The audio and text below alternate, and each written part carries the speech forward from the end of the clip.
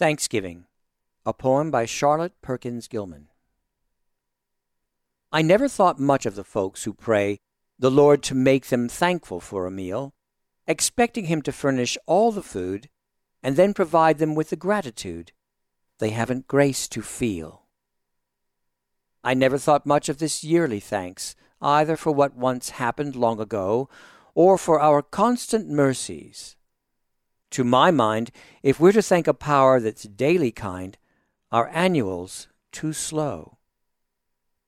Suppose we spread thanksgiving, hand it round, give God an honest heartful every day, and while we're being thankful, why not give some gratitude to those by whom we live, as well as stingy pay? A production of We Are One Body Audio Theater.